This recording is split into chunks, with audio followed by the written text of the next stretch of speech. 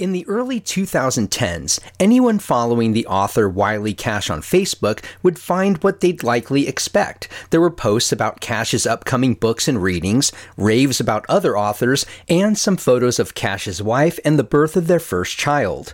But toward the middle of the decade, Cash began sprinkling in posts of a more political nature. I am no journalist, but somebody who engages publicly with ideas and doesn't only launch my ideas out in a book every 3 to 4 years or whenever I can get around to publishing them.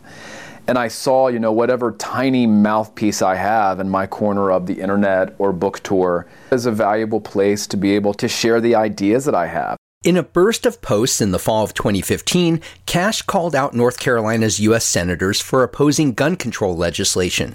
The following year, Cash devoted some of his posts to defeating North Carolina's so-called bathroom bill. He took regular aim at President Trump and Trump supporters over the next few years. Since the pandemic, Cash has often assailed those opposed to vaccinations and wearing masks. His latest targets are Texas and other states that have reduced legal access to abortion. Cash's fourth novel, When Ghosts Come Home, was published at the end of September. In the book, a mysterious plane crash sparks a story dealing with race and class in small-town North Carolina. My identity as a citizen and a father and a North Carolina native and a husband and someone that has certain ideas about who I think I am as a person, that finds its way into my books.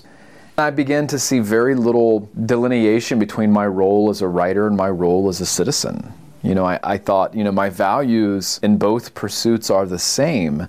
What's striking is these posts are on Cash's official writer's page, as opposed to his personal page for family and friends. The page also states that Cash's publisher, HarperCollins, is responsible for the content.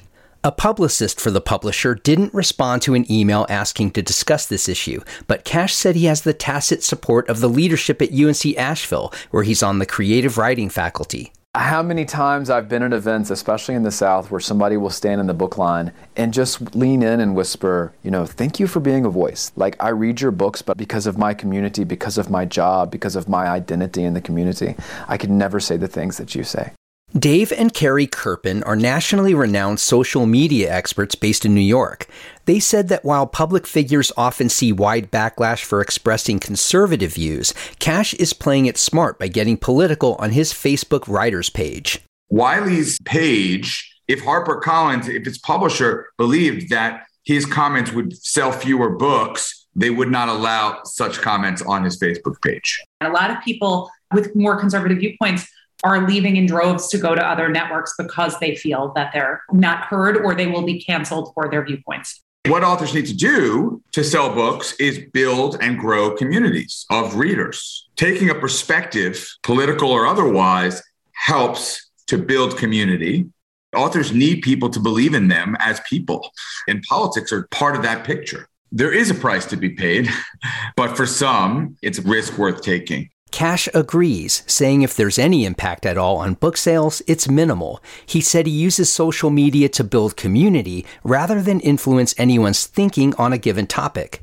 I want my kids to be able to look back at the books I have written, an intense paper trail of records and letters and journals and ideas, and the paper trail of social media, and say, I know exactly who my father was. In September and October, Cash's Facebook page seemed devoted solely to book promotion. But with the election results of last week, Cash jumped right back on the political hobby horse. I'm Matt Peiken, BPR News.